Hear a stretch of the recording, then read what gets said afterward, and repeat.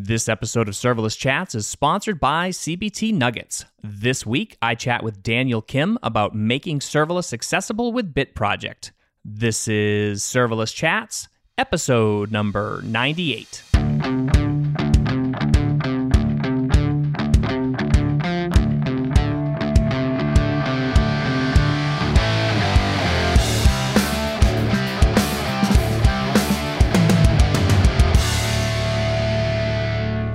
Hi everyone, I'm Jeremy Daly and this is Serverless Chats. Today I'm chatting with Daniel Kim. Hey Daniel, thanks for joining me. Hi Jeremy, how's it going? It's going real. Well, I'm glad that you're here. So you are a senior developer relations engineer at New Relic, but you're also the founder of BitProject. So I would love it if you could tell the listeners a little bit about yourself and your background and what BitProject is all about.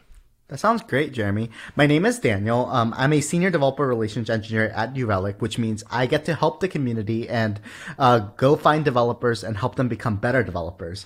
And I got into developer relations because I founded a school club, and now it's a nonprofit, but it started as a school club, called BitProject, where me and my friends gathered together to teach each other awesome web technologies. And yeah, that's kind of how I got my start. And I'm still running BitProject as a nonprofit to help students around the world build and ship projects using awesome technologies and help them learn and become better developers. Right. And one of those awesome technologies is serverless. And that's what I want to talk to you about today, because this is a really great program that you're running here that helps make serverless more accessible to more people, which is like what I'm all about, right? So I absolutely love this. So let's go back and talk a little bit about BitProject and just sort of get into, sort of how it got started. You mentioned it was sort of like a project you were doing, with some college friends, but, how did it go from that to what it is now? Yeah, so I started this, I think, late freshman year when I was still in school at UC Davis. I was not a computer science major, actually. I was an electrical engineering major. But as I got into technology and seeing all the possibilities of things you can build with cool tech, I was like, I really need to get into like web development because this is so awesome. I can like make changes on the fly. I can see awesome things. I can build awesome things with my hands. Well, with my computer. I got a couple of friends together because I'm a very social person. So I like to build and learn things together with my friends.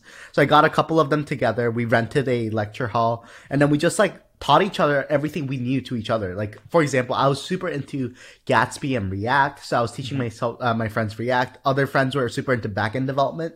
So they were teaching me things like how to like design APIs and how to connect a front end to a back end, like really awesome things to each other.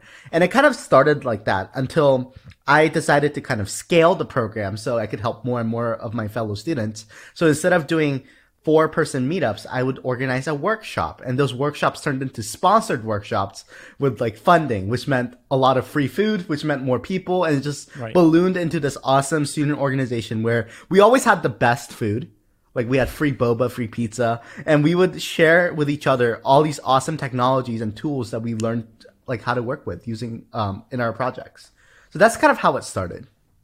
Right. And then so once you kind of got this thing rolling, obviously you're seeing some success with it. Then you end up becoming you get into developer relations?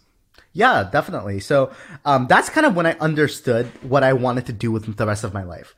I didn't want to be that like production engineer, like on call all the time. I wanted to be that engineer that helped other engineers become more successful and find the joy in programming. I love seeing when developers find that aha moment when they're learning something new and help them become better developers. And I found that out when I was teaching my friends how to program, because I got more joy out of seeing other people succeed than me succeeding myself. So I was like, developer relations is the path for me. So that's kind of why I directly entered developer relations right out of college, because I was like, this is what I'm meant to do.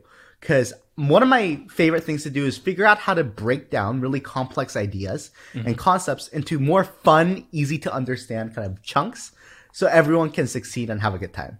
That's kind of my thing. No, I love that. I love that because I feel like, especially people who are maybe not traditional tech people or don't have a traditional tech background, sometimes it just takes like a little bit of twisting of the presentation for them to really understand that. And I love that idea of just reaching out and trying to help more people, because I'm like on the total same page with you here. So, so now you go and you get into developer relations, and you've got this Bit project thing. And so, is this something that you wanted to keep as a side project, or what was the next evolution of that? Yeah, definitely. So I think Bit Project is an extension to the advocacy work I do at New Relic. Because at New Relic, my job is not to push New Relic, the product. We have amazing product marketing managers and other folks who do that. My job is to make it easy for people to level up the community, the people in the community to level up as developers and help the community. And one way I do that is through Bit Project. So a lot of the work I do at New Relic kind of mirrors or is kind of parallel to the work I'm doing at Bit Project, where I help make complex ideas more accessible to developers. So in a way, it's not more of a side project. It's like a parallel project of what I'm doing at New Relic, what I'm doing at Bit Project. Right. And so in terms of the things that you're teaching at Bit Project too, because that's the other thing too, I think leveling up developers is one of those things where, if somebody wants to go learn HTML or CSS or one of those things, there's probably plenty of resources for them, to go and do that. There's probably 9 million, YouTube tutorials out there. But for concepts like serverless, right? And even serverless with Azure and, in AWS and some of these other things, these are newer things. And I've actually interviewed quite a few candidates for a recent position that I'm trying to fill, and not a lot of them are learning this stuff in college. Definitely. Something that we really wanted to instill to our students was that this is not your average boot camp or course. We're not promising any 6-figure salary after our boot camps. That's not what we're promising. What we're promising is the opportunity to learn a concept that is foreign to many developers, even seasoned developers, because it's a relatively new technology. And we teach you the tools, we give you and kind of teach you the ways to become successful. So we won't teach you everything you need to know, but we will teach you how to find the things you need to know to become successful developers. So we help establish a good foundation for developers to learn new things and then build things on their own. Right. And that's kind of the focus of our program. Yeah. And this is completely free, right? It's completely free. We're run thanks to the generosity of our corporate sponsors. So shout out to them. So it's completely free for all students. So please go and apply if you're interested and you're a student. So one of the major things that you focus on, and I know that you do you have different courses or different sort of workshops that you're going through. And I know some of the other ones are a little bit earlier, like the DevOps one, but you have a pretty robust sort of serverless. That's sort of the main thing, right? Teaching people to build serverless applications on Microsoft Azure. So I'm curious, especially having somebody jump in from maybe a non-traditional tech background or no tech background at all, and also students of all ages, right? We're not just talking about, high school or college kids here, that jumping into something like serverless, what makes serverless such a good sort of jumping in point for the types of candidates that you're looking for? Yeah, this is actually a great question because I have this conversation a lot with my colleagues at New Relic. Because when and seasoned engineers hear about serverless, they kind of jump straight into the how is this scalable for my enterprise use case? How is this going to integrate with my 70,000 other microservices? They get into those questions immediately. But if you really boil down what serverless is, it's basically running code without thinking about infrastructure. That's kind of the crux of what serverless is. And if you think about it from that perspective and not worry about all the other kind of technical hurdles into implementing it in scale, it becomes a lot easier to digest for students, and it becomes a really friendly medium to get started with coding a project, because you just have to code a small JavaScript or Python function that you just deploy to the cloud. It just magically works. We try not to overwhelm students with all the infrastructure talk and kind of more focus on the code that they're writing.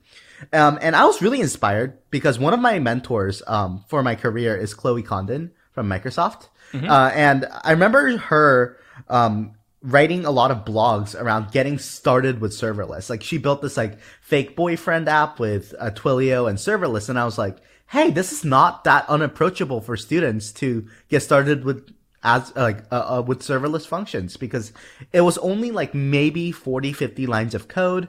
It integrated multiple APIs. So I was like, this is the perfect medium, because it's relatively simple to understand the idea of just writing code and deploying it to a magical kingdom where the magical kingdom kind of controls everything, So that's Right. kind of like my inspiration for using serverless as a medium to teach people how the modern full stack app works, if that makes sense. Yeah, no, I totally agree, and I use this quite a bit where I tell people when I was a kid, when I first started programming in the late 1990s, everything was like CGI bins, right? So we were just uploading code in, using FTP, but it was seriously magical. Now again, it wouldn't scale, right? But it was magical in terms of how that happened.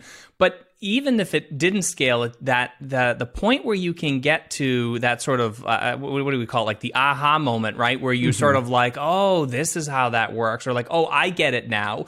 Like I think you just get there faster with serverless. Exactly. I think that's one of the reasons I love serverless is that we have students spin up a serverless function day one of the camp. We don't wait to till day 3 or day 4 to teach them how to like build with serverless. We're like, hey, this is the environment that you're going to work in. And then we have them kind of like write their own serverless functions, based on like a boilerplate code that we have written already. So we try to make the barrier to entry as low as possible so students don't get intimidated by the word serverless. Right. Right. Yeah. And I think also it's probably a good place to get people started thinking about like just what the cloud is and sort of how the cloud works in general. Yeah, definitely. Some of our students have never even heard of what an API is. So we really take students from zero to kind of understanding how different services work on the internet and how we can kind of take advantage of services and other code that other people have written to write our own applications.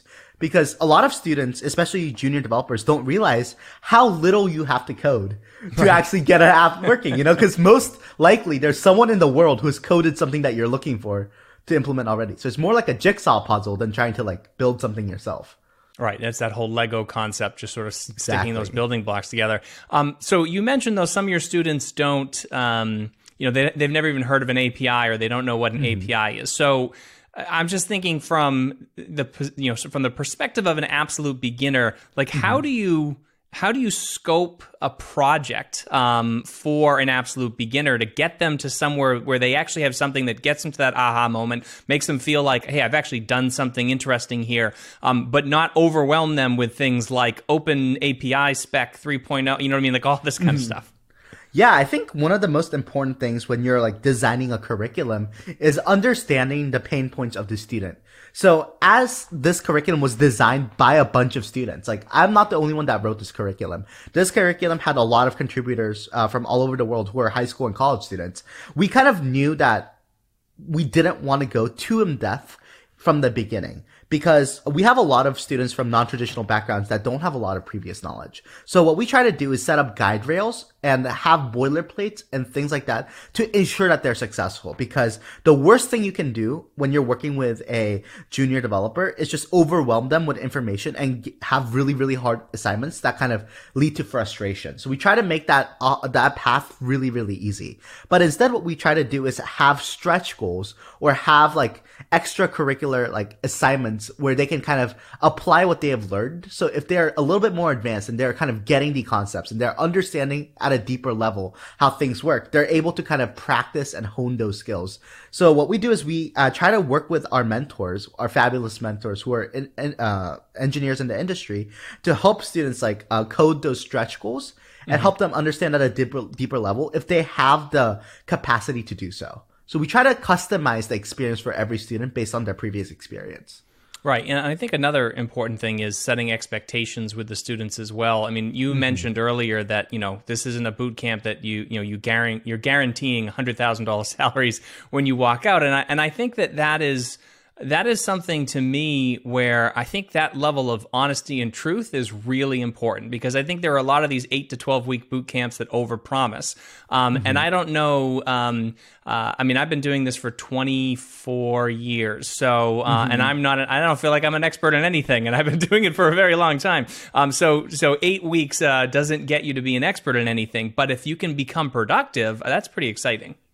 Yeah, our goal is not to get you a 6-figure job, because that would be nice, but I feel like that's straight up lying, because I don't know all the students before they start, like personally, and I can't promise them a 6-figure job. That's just like ridiculous to me. But what I can promise is that you will ship an app. That's what I can promise. And I feel like when you're shipping an app and you're writing code to like build an actual app that will work, you learn so much. You learn like how to how to plan for a software project, how to ask questions, like how to look for things on Google. So that's kind of the things we promise, is the experiences, not necessarily the shiny six-figure salary. Even though I wish I could promise that. That would be amazing.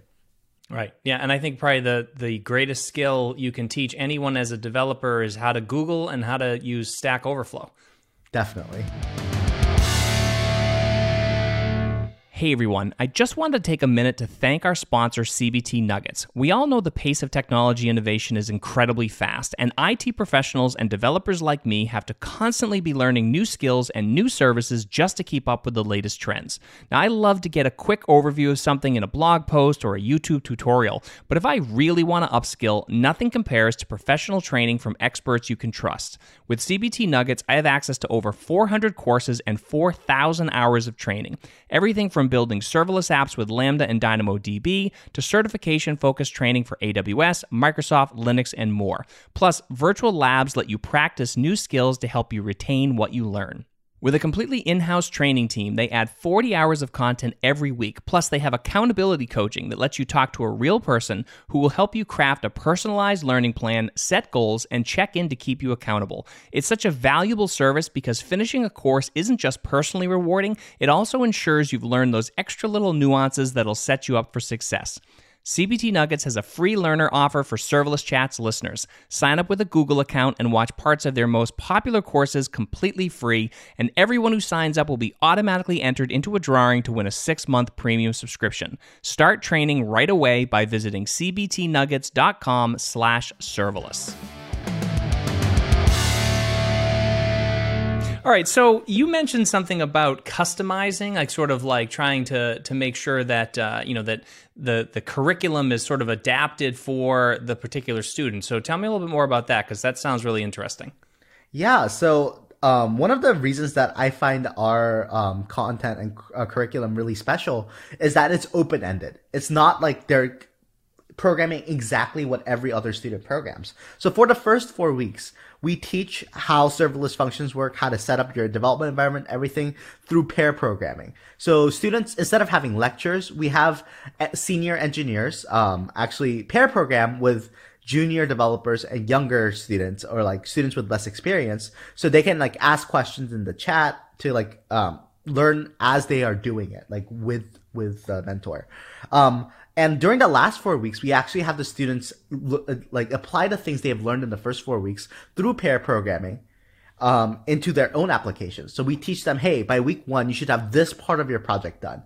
Week 2, you should have this part of your project done. But we don't really specify exactly what their project should be. So at the end of the camp, every single student has a different project they have built based on the interest they have, which has been really awesome to see.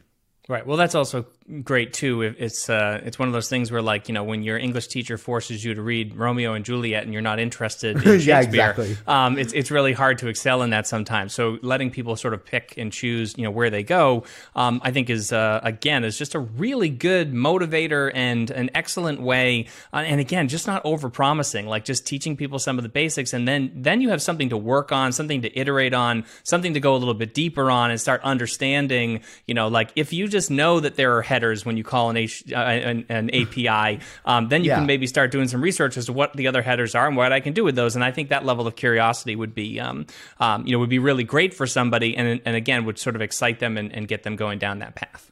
Definitely. And I think the best way that students learn is actually trying to implement the things they have in their head. Because some of these projects that students have built for their capstone projects have been very, very complicated.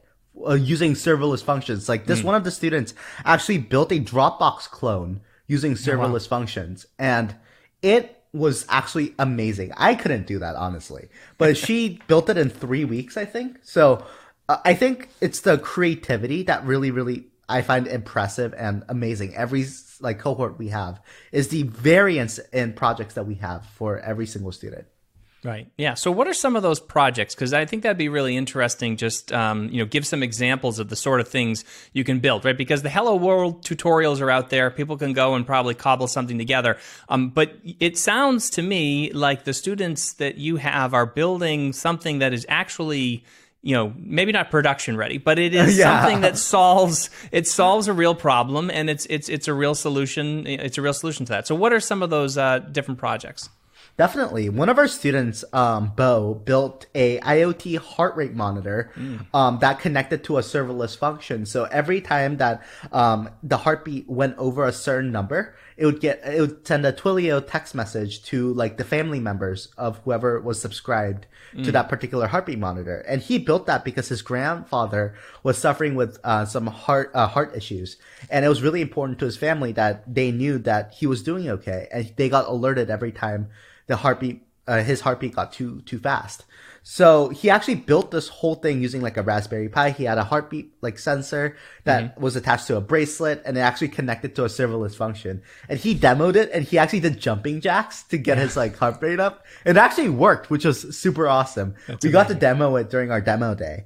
Another student built a face mask detector. So she would have someone take a picture on her website of like someone wearing a face mask, and it would tell using some cognitive APIs if someone was wearing a mask or not. And she designed that because she knew a lot of local businesses who didn't have like staff like directly in the entrance of the business, and she wanted to make sure there was a solution where someone could like the owners could make sure someone was wearing a mask before they entered the establishment. So like that was a really cool project. There was like another student who was actually in his 40s who was a mining engineer who wanted to make a career change. So he actually built this awesome serverless function that sent out earthquake notifications based on like the data from the government, which is really, really awesome as well. So there's so many projects that students have built with serverless functions, ranging everything from IoT to like big data, and so many things that I've learned actually by watching all these projects being built. Yeah, that's amazing. And actually, I think that something that's really interesting, you mentioned the gentleman with the career change, is that developers, I think especially career developers, I mean, we get sort of narrowly focused on solving software problems, right? And we maybe don't think so much about some of these other real world problems that sort of exist. So that idea of taking your existing life experiences and, sort of problems that you've been dealing with and have a solution maybe in your head, but you can't express that's really frustrating, right? So being able to do something like this and being able to express that, I think that's absolutely amazing. Definitely. And I think this is one of the reasons why I find this program really rewarding for both students and the people who actually run the program, because they see folks who have zero experience getting to the point where they can build the things that are in their head, which I think is magical. Yeah, no, I totally agree. Also, I think you said there's some case studies. There's some other case studies on the blog. Yeah, so if you go to bitproject.org and go to the blog, we have a bunch of case studies that are still being uploaded. So every week we're going to have new like student projects that are going to be uploaded there. So if you want to see some of the cool stuff that our students have built, feel free to go check it out. Awesome. All right, so you just mentioned that this is a really rewarding thing. And I know for me, I do a lot of open source projects. I try to help as many people as I can. I don't run a nonprofit that runs courses, maybe someday. But I do get exactly what you're saying, because it is great to sort of get that feedback, to see someone be successful because you've helped sort of enable that. So I know you're looking for mentors, right? Yeah, definitely. We're looking for mentors who have previous experience or passion with serverless to mentor our students to get them to that point where they can build their own apps. So we'd love to have you if you are interested and have a couple of hours per week to spare. All right, what's sort of the requirement or the time commitment? Just a few hours a week? We recommend 4 to 5 hours a week to just work directly one-on-one with the student. And previous experience in serverless or just regular full stack development is quite encouraged, because we want to make sure that you are able to answer some of the technical questions that students might have around the content. All right. And you mentioned that, again, just going back to the mining example, but it sounds like that gentleman was a little bit older. So what's the age range of the students that you have in this program? We don't have a minimum or maximum age that we accept. We just care about passion and like the willingness to complete the program. Because the program is completely free, the standard that we set for our applicants is not of experience, but more of passion and desire to learn and become a successful successful developer. Right, yeah. So what about for mentors or people who are looking to do this? Like, again, I know it's rewarding to work with people and to help people. You know it's rewarding. What can you tell people though that that might be interested in this? Like, what are some of the other sort of benefits, I guess, of being a mentor? Yeah, some of the really cool benefits I've seen is that we've been working directly with the Azure Functions team at Microsoft to mentor our students because they are using Azure Functions as the platform to host their serverless functions. And we've actually had PMs that are building Azure Functions work with our students to get new ideas for product features, as well as engineers getting direct feedback on the features they worked on, like only a couple weeks prior, which I think is quite magical because I've seen these older PMs who are like building that product that students are using, and the students are very blunt, let me tell you. So they're like, this feature makes no sense. So a couple weeks later, it's magically fixed for some reason. I don't know how that could have happened, but yeah, things get resolved quite quickly when the student feedback comes in. Yeah, and also the other thing is that, again, it's feedback that's sort of like, I guess, untainted from, the experience of being a developer, right? So it's sort of that, like, it's like that childhood honesty that is just like, is what probably every product management team needs to figure that stuff out. So, all right, well, so where are you going with this? Like, what do you hope to do with, with Bit Project? And is this something you want to grow? You want to add more courses? What's the future? Definitely. That's a great question. So as I work for New Relic, we are pivoting to create more content and more courses and more interactive learning materials and experiences in the DevOps field. So right now we're creating content around observability, around container orchestration, things like that are more niche skills that students could learn to kind of better their chances of getting a job as a site reliability engineer or a DevOps engineer. But most importantly, right now, what we're trying to do is make sure that we're ready to scale, as soon as possible, because we feel like we have something really special here where we're teaching students how to ship apps, not to learn specific concepts like HTML or CSS. I think we have a really unique kind of model here of how we're teaching students and how we're working with industry, leveraging like cloud advocates and engineers who want to volunteer their specialized skill to better the community. So right now, I see the future as us helping make and lead more engineers of the future, so we can have better services and better internet, hopefully, right, in a couple of years or a couple of decades. It's a very noble goal. And so what about data science? I know there's a thing on the site about data science, and I think you're doing some work with universities around that, right? Yeah, definitely. So we have a program called Bit University where we create these really easy to integrate data science courses for humanities classrooms, because there's a huge demand right now for humanities students to get data science experience, to get research opportunities as well as job opportunities. But a lot of them actually don't have access to data science courses because they're a humanities major, especially at smaller schools. So what we do is we partner with universities like Cal State Fullerton and Sacramento State University to provide data science courses specifically tailored for humanities majors at these schools, partnering with professors. So yeah, that's kind of like the program, and it's been super successful. And we've had so many humanities students learn the basic skills they need to get these internships and these like research opportunities, which has been really rewarding. Yeah, that's awesome. So Daniel, is there anything else you want to tell the listeners about Bit Project? Definitely. Yeah. So if you or your company want to help us make more technical content, like let's say you work in DevOps or you even work in serverless functions that you want to kind of extend the work we're doing, especially if you're an advocate, please reach out to me. I'm on Twitter. I'm on email.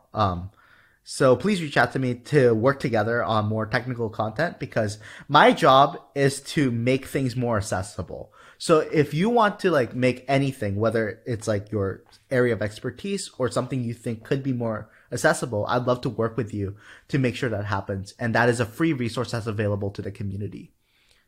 That's kind of my plug. reach out. That's to me. awesome. No, I love it. And Daniel, I appreciate you being here and sharing this with everybody, but also the work that you're doing with the community is just amazing. The more people we can get into serverless and the more people we can, sort of get to understand this next generation of, I don't know, applications, I guess you want to call it, is absolutely a very, very noble goal. So you mentioned Twitter, so it's just Learn W Daniel, right? Definitely, yeah. And then also the Bit Project has a Twitter, just BitPRJ. And then if you're interested in volunteering, you go to bitproject.org/volunteer. And if students want to sign up, how do they do that? They just go to bitproject.org?